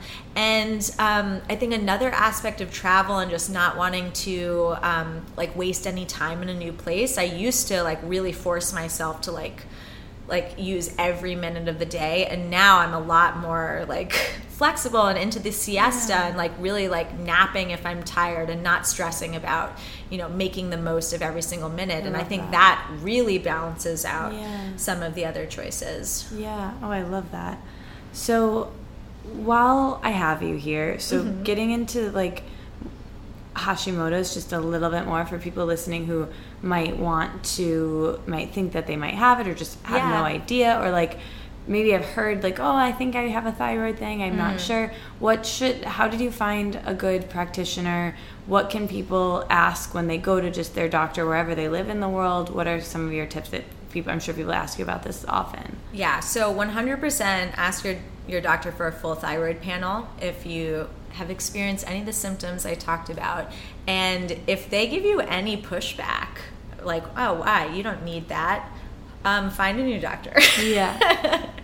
It's so important. I mean, most of the time, not to get too nitty gritty, they're only testing for TSH, which isn't even a hormone that's excreted by the thyroid. It's from the pituitary gland, kind of signaling to the thyroid, what kind of production levels are needed. So in some senses, you can gauge, like if your TSH is really high, it means that your thyroid is underperforming. But there's so many other pieces of the puzzle. Of course, two big ones being like the different thyroid hormones in your bloodstream. And then for the autoimmune part, it's really important that they actually test for the antibody. So usually a full thyroid panel will include all of those things, but if you want to be sure, make sure you get the TPO, which is the antibody, T3, reverse T3, and T4 checked. Okay, write that down, people. Cool. I feel like I'm glad that we handled that. So I want to ask you the questions I ask everyone, but before I do that, what are like some of the hedonism things that you like are your favorites, that are your kind of things that you love indulging in, or some that you've indulged in recently? Well, on the food front, French fries. My like tagline used to be like competitive French fry eater, or like my mini bio, whatever. I love French fries, but it's actually like a fairly big no-no for gluten-free people, just because the fryer is usually cross-contaminated with other fried foods that are dredged in flour. So that was also one of the things I definitely turned a blind eye to during my early years of the gluten-free lifestyle. But now, I mean, there's so many options. Have you had the By Chloe fries? What? Are the By Chloe fries contaminated? No, because they're not even fried. They're air fried. They're so good. Yeah, they're delicious. Yeah, so good. And there are a lot of places in the city that have gluten-free fryers now, dedicated gluten-free fryers. So yeah, it's a lot easier to like eat my French fries. But then other things, I mean, I found so many healthy things that I find hedonism in, like simply like taking baths. I love taking baths. I love taking a midday walk, and it's more just like kind of justifying those things and creating room for them in my life. But yeah, and again, that kind of goes with like the idea of hedonism changing. Like, my idea of like a wonderful like solo night like doesn't necessarily include like a glass of wine. Like it doesn't necessarily even include like a TV binge, though sometimes it includes both, and some time in the bathtub. But it includes like a lot of these like self-care things, just like putting on a face mask and relaxing and not trying Maybe we should have an only child sleepover. Oh my god, amazing. Because those all sound lovely. For sure. Okay, so one of the questions I ask everyone, we talk a lot about body image on the podcast, and something that I think that all women, all people really deal with, and especially, being someone who's in the food industry and in the wellness industry and just a public person in general, is body image something that you've struggled with? And if it is, how do you shift out of that, what I call like a bad body image day? How do you make that not turn into a bad body image week or month? How do you kind of shift yourself out of that mentally? Yeah, I mean, I think it's definitely hard, and anyone who has Hashimoto's, I'm sure, deals with it. I won't say more than others, but certainly does. But for me, it's really, I've tried to get over the idea that like skinny equals healthy. That was a huge lesson that I had to learn, like even just with that first doctor and getting off gluten, because I actually gained like a little bit of weight back, but it was like all very good weight. Like I looked better. My skin was like I still had the outbreaks of perioral dermatitis, but like the glow came back. And I think like skinny had been such, I don't know, this like road bump on my path to health, and it really prevented me from seeking out help, from making changes, from like really committing to healing, because I didn't want to like jeopardize, adding some lbs back on the scale, which is totally silly. I mean, I'm lucky I've been built like slim my whole life, but it's just hard. And talking about growing up in New York City, I mean, just the idea of like of the numbers going up versus down is so ingrained in us, no matter like what it's for. So I think I got over that to some extent, and just realizing like that I was skinny because my gut was in such dire shape that I literally wasn't absorbing any nutrients that I was eating. Wow. So I was a clinically malnourished chef, which my doctor did not, fail to point that could have been a book title for a memoir. Yeah. So I think just the more I've begun to like understand how my body functions and like come to terms with like having a disease and needing to manage that first and foremost, I mean, it's never going away. The symptoms can be quote unquote reversed or die down, but like my immune system is off the rails, like probably for good. And I just need to manage that. So actually weight is more of an indicator to me that like something is off. If my thyroid slows down, I start to notice it kind of in my face first. It's like a bloat. And like, I mean, your thyroid is in the base of your neck. So maybe I'm just like pay more attention to that area to begin with. But it's kind of like a red flag to me in that way. But for the rest of it and like the pursuit of being skinny, I kind of just like let myself off the hook for that these days. And I'm lucky in that like my body's kind of like evened out. Going off the pill was actually a huge thing, and like my body evened out after that. Like, I don't know.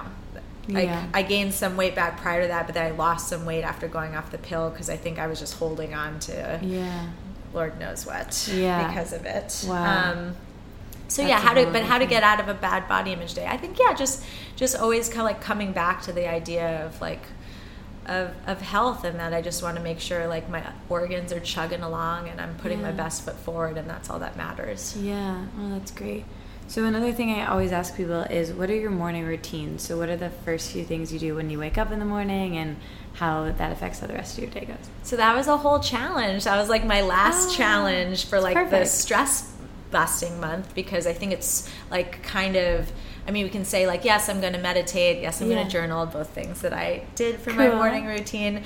But, until you have that like scheduling, that routine, I think it's hard to just like. Yeah. Especially working for yourself. Oh, yeah. Yeah. So nowadays I loved my journaling month. I've sadly let that habit slip a little bit. I want to get back into it this summer. Before we talk about your routine, because that would have been my next question. I always ask people, what their relationship to journaling is. So what was that month like for you? So I did the Artist's Way and did like the morning pages. Yeah. Mm-hmm. The first exercise in my book is based on Julia Cameron's. Yeah. Oh, I know, because I've done your exercise too.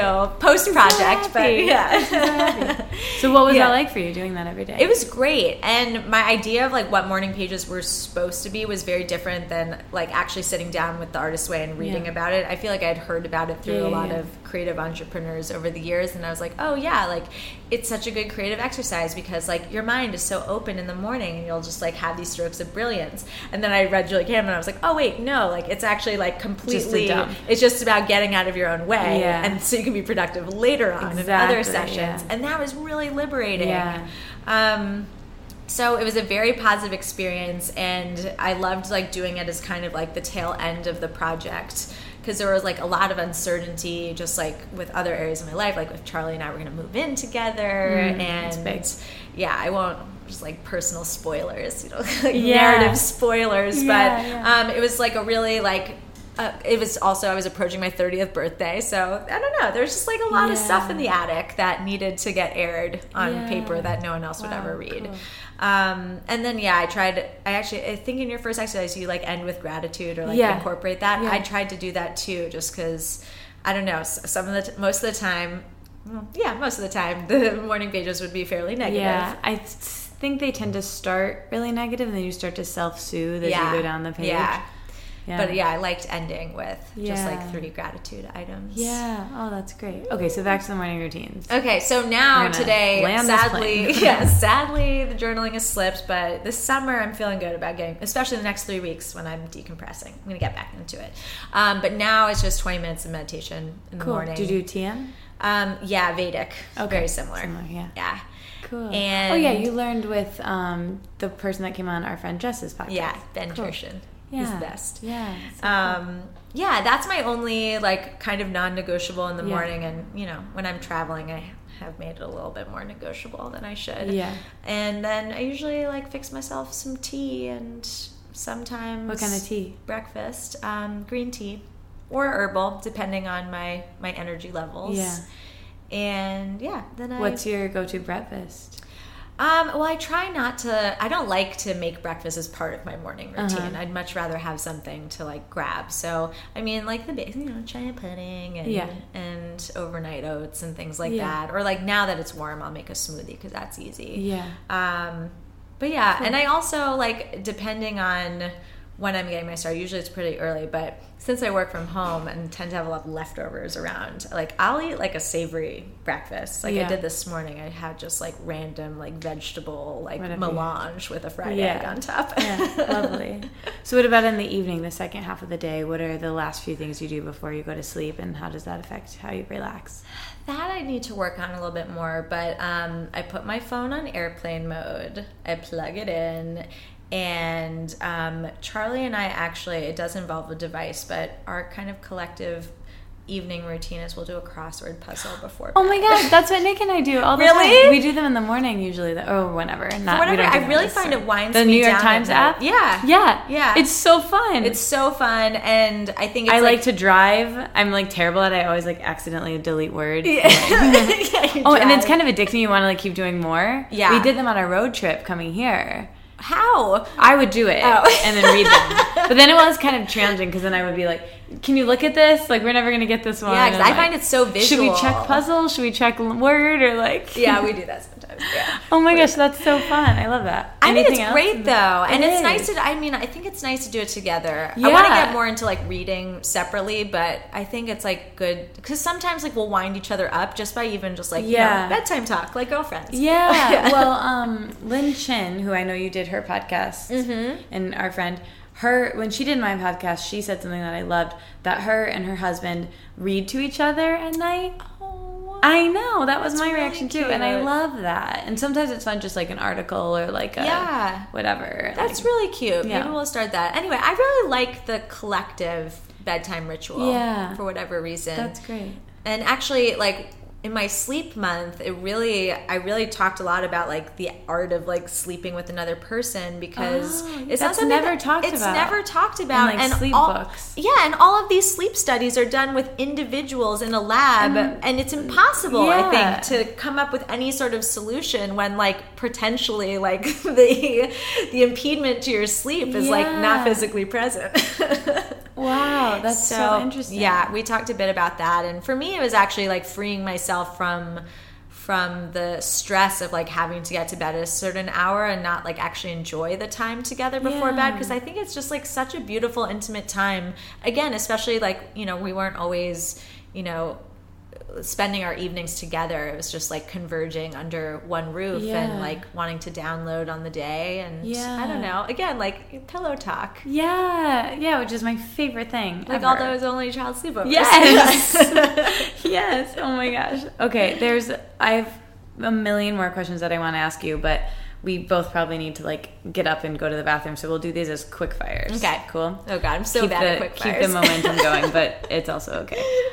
So just say the first thing that comes to your mind, but we'll get some momentum with some easy ones, and then there's some that might be longer. Cool. Okay, favorite color? Green. Favorite day of the week? Ooh, Friday. Favorite hour of the day? Like 6 p.m. Nice. How do you handle stress in your life? I go for a walk. Nice. What is one thing that you wish more people knew about you? I just got this in a recent quickfire, and so I will answer because it's a weird thing. I have an orange phobia. Orange? Like the color or the food? No, just the food. Huh. But like it kind of, my bias extends to the color a little bit. So you don't like the flavor of anything orange? Yeah, or the smell. It's really like the scent. I find it very upsetting. Because I was, as a kid, like orange flavored things was always my go-to, and like I hated anything grape flavor, and I still have that now. Like anything grape flavor, I'm okay with the grapes. I don't even love them, but like the flavoring of grape, anything grape is like not my jam, but like orange I love. That's like, so we'll enter sleepover. Yeah, we'll maybe get some like popsicles. I don't even know. Yeah, make our own like popsicles, healthy gummy bears. Yeah, and like you can have all the oranges. We'll pick them out. Yeah, isn't that funny? What is the best thing you've eaten in the last week? Oh, in the last week. Well, Charlie's finger Brussels sprout salad was delicious. There's a little blood in there. Yeah. Blood is the secret ingredient. Yeah. Blood and finger. Yeah, blood and finger. No, I'll actually say it was another meal that he made. He had a whole little dinner party while I was at one of my book events for some of his coworkers, and he like saved me a plate that I came home to. Nice. What was it?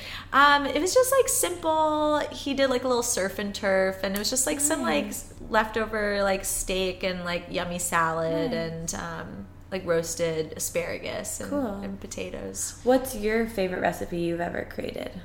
Oh, that I've ever created. Honestly, I'm not even trying to plug this book, but the turmeric chicken in the book is I heard so you talk good. about that on Just Renan's podcast, and you can like veganize it, yes, right? you can. It's just like somehow the roasting is just like white wine, lemon juice, turmeric, and it just does magical things in the oven. And I have made a version with just plants, and it's delicious too. Yum. Oh, that sounds so good. I want to try that for sure. Talk about some of the other recipes in the book that you really like other than that one. Yeah, so there are 2 recipes at the end of each chapter, kind of like inspired by some of my favorite food memoirs, like Ruth Reichel's books.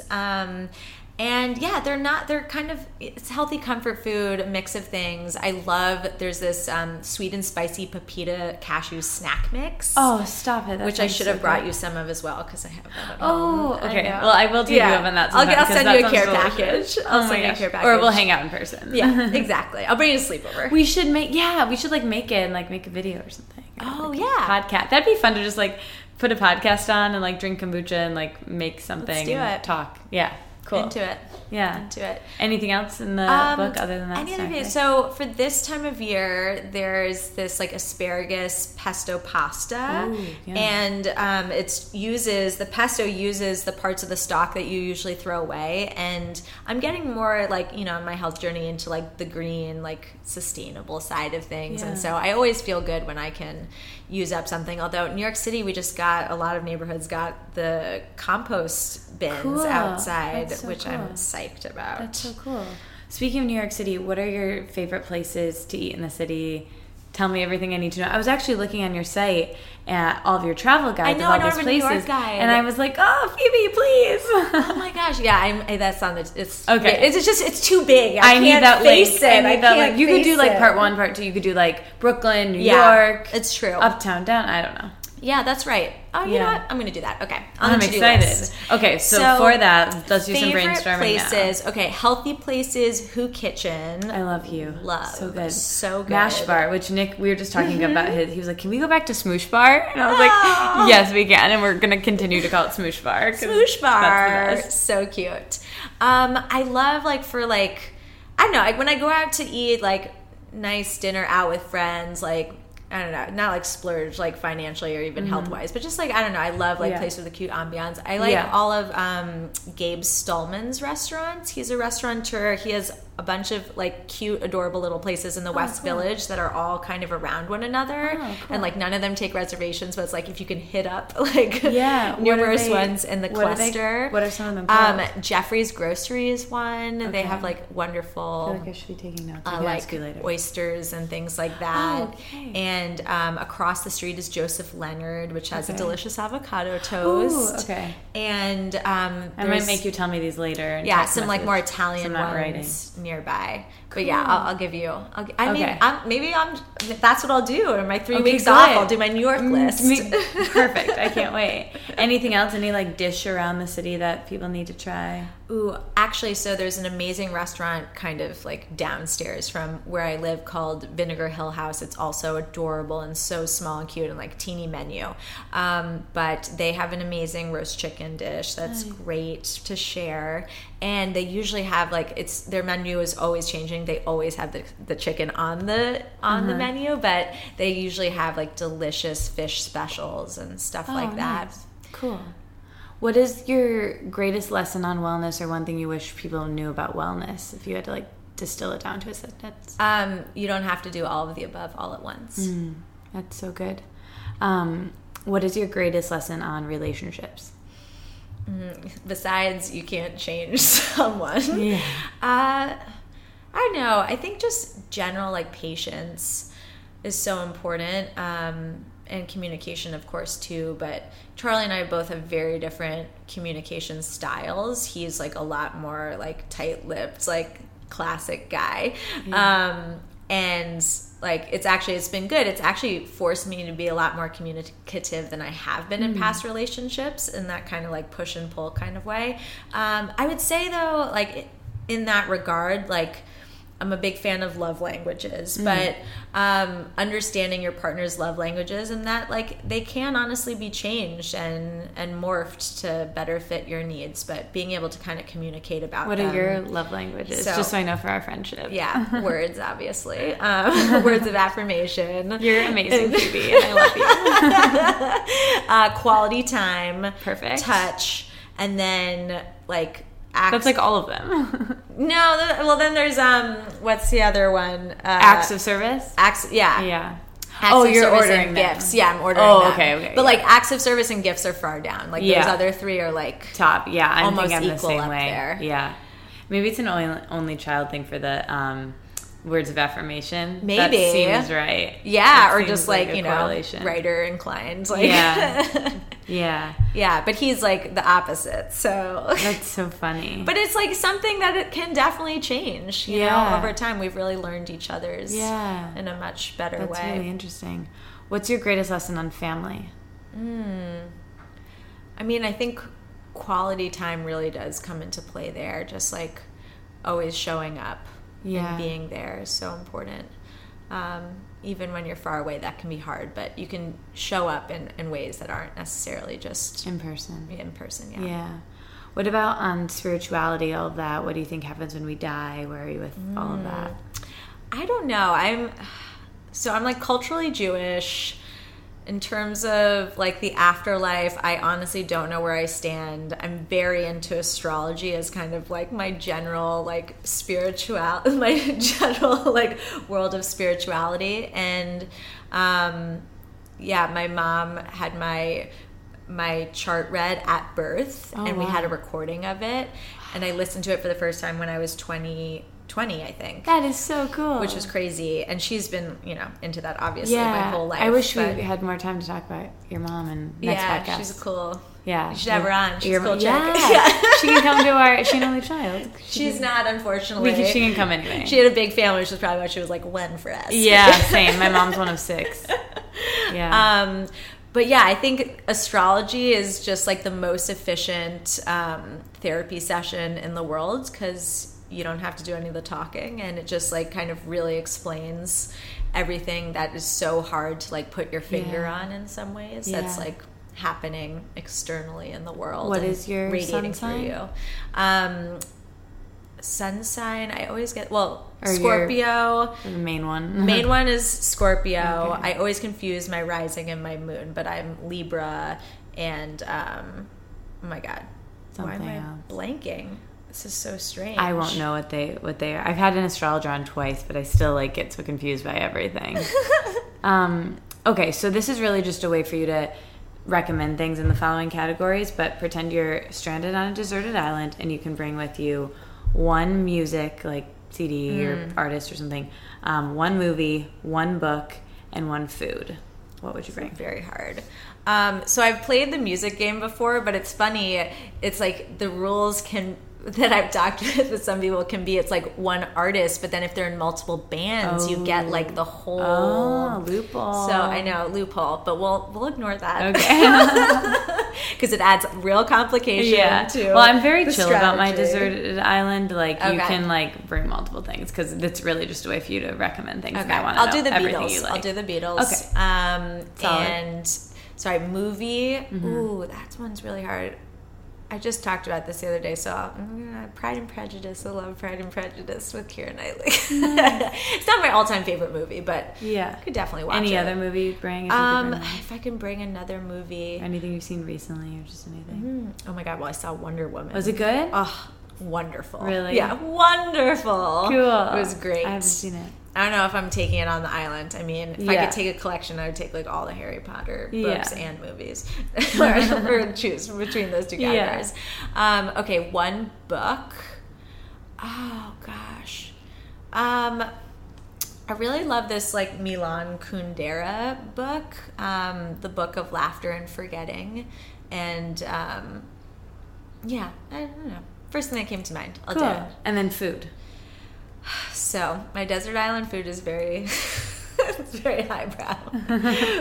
Or I guess it's like the last meal. I don't know. There's a lot of loopholes there too. Yeah. It's like if it's potatoes, I can make French fries, I can make hash browns. Yeah, let's go with like last meal. Okay. All right. This desert island, you don't need to worry about your energy levels. Great. And so since price is not an object, I will be doing sole meuniere, and my gluten issue is not an object. I don't know what that is. It's like a very delicious, like it can be very pricey. Like it's not like a French fish, but it's just like a certain Dover sole. And it's like filleted and just like dredged on, I guess it's like dredged on both sides with flour, and then it's like kind of pan fried in butter, and it's so good. I'm sure it's with delicious. like lemon juice, and then just like some fries on the side, and some like good aioli. Yeah, yum. Okay, the green, some vegetables. Yeah, some vegetables. Maybe they might be on the island. Yeah. Okay, since you are a cook and a host, you can have 5 people over for dinner. Who do you invite? What do you cook? And what do you hope people ask you at the party? And what do you hope doesn't come up that you just don't feel like talking about? I would invite, I've always wanted to meet Lena Dunham. I love her. Me too. I would invite Ina because I love her. Yeah. And she's just the best, and I would have her at any it already sounds dinner like a fantastic party. Ruth Reichel, I love. And I've never met her either. Although I have emailed with her in like a stalker way. Oh my God, 5 people. Man, I'm gonna invite Hillary Clinton. Nice. Why not? Yeah. My 5th person. Ooh, I really want to throw in just like a really weird one. Yeah. But I'm not even sure. Like, this is a very girl-centric party. It is a very girl-centric. Yeah. I mean, honestly, I'm not even thinking about that. Good. Now I am a little bit. Oh my God, I can't complete the circle. I'll add Charlie. Yes, perfect. I'm happy to come as well. Great. Yeah, and you're invited too. Great. Oh, that's great. So what do you cook for us then? I'd make like a big homey tagine. That's like one of my favorite things to make, and I think like the Moroccan spices make it just interesting enough to like elevate it slightly. And I don't know, like some like delicious like rice pilaf or quinoa pilaf, and just like a giant salad. It's hard to think that. I mean, that's like my winter dinner party dish. It's hard right now because it's so hot out. I would probably do something like a taco bar or something that. Again, like the personalization. Yeah, I love that. What do you hope people talk about, and what do you hope doesn't come up that people don't ask you about? Ooh, I mean, I do love hearing about people's childhoods and like telling stories from childhood. I would say so. My dad I don't know if he invented the game, but it's called Secrets, and it's the best dinner party game ever. Tell me. I love like best like big group like away for a weekend party. But you just write down on a piece of paper something that no one else in the room knows about you, which I guess would probably be less fun for strangers. But like since this is such a group of creative women or like interesting women, hopefully they'd like rise to the challenge. Yeah. But and then you kind of guess whose is whose. Ooh. It's really fun. And it would work because you know things about each of these women. Yeah, because they're public figures. So it would be fine. Yeah. Wow. But it's fun with couples because, like, you really have to dig deep. Fun. Oh, man, that sounds really fun. I want to play that. And a fun fact, I played with Charlie one of our, like, first, like, I call it our infatuation weekend because we weren't dating yet, but we, like, I was like, and I saved, probably this is like a huge hint that I had a crush on him, but it was at his house, and I saved all of the pieces of paper and I framed them for him. Oh. And so we have it in our bathroom above the toilet now. Oh my God. I can't wait to go to the bathroom at your house and read them. It's really fun. It's more fun for boys because like they're like facing it. They're like, what is this? Oh my gosh, that's amazing. I'm just going to spend a lot of time in your bathroom reading. Yeah. That's so cool. Okay, so anything that you wouldn't want to talk about? Honestly, no. Anything? Cool. Yeah. Open book. All right, so we did it. The name of the show is Let It Out. So when I offer that to you to let it out, do you feel like there's anything that you missed that you wish I would have asked that you wanted to talk about? Honestly, no, but I feel like that's a cop-out answer. Like, I'm really glad we got into the only child stuff. Yeah, I think get more into so that. fascinating. We can do a whole episode on that. Yeah, and I mean, talking like the question of how many children did you have? Yeah, I struggle with that one. Yeah, but that's a whole nother. Let's go talk about that now. Yeah, we'll go let it out with some more kombucha. Tell people where they can find you. All the links will be in the show notes. But everyone needs to get her book. It's amazing, and I'm just so excited to know you and be friends with you. Thank you so much for coming on the show. Oh my God, thank you so much. And I'm psyched to have been able to do this in person. Me too. And like with this giant, beautiful microphone. It feels very high tech and professional. I know, but and the sun is like beating on you now. I've sweat through my shorts. It's cool. There are almonds in there. I know. I'm like making a pool of sweat right now. Okay, so you can find me at feedmephoebe.com. And you can find my book at feedmephoebe.com/book. / in the show notes. And follow her everywhere. Yeah. Her Insta stories are great. She'll even give you a knife lesson. Yeah, well, I don't know when this is going to air. So. Oh, yeah. Well, check her things for book events. Since the mandolin incident, I'm doing some impromptu knife skills tips. Oh, cool. Yeah. In my stories. And just keep in touch with her. And, we'll be back for episode 2 because I have more things I want to ask you. Woo.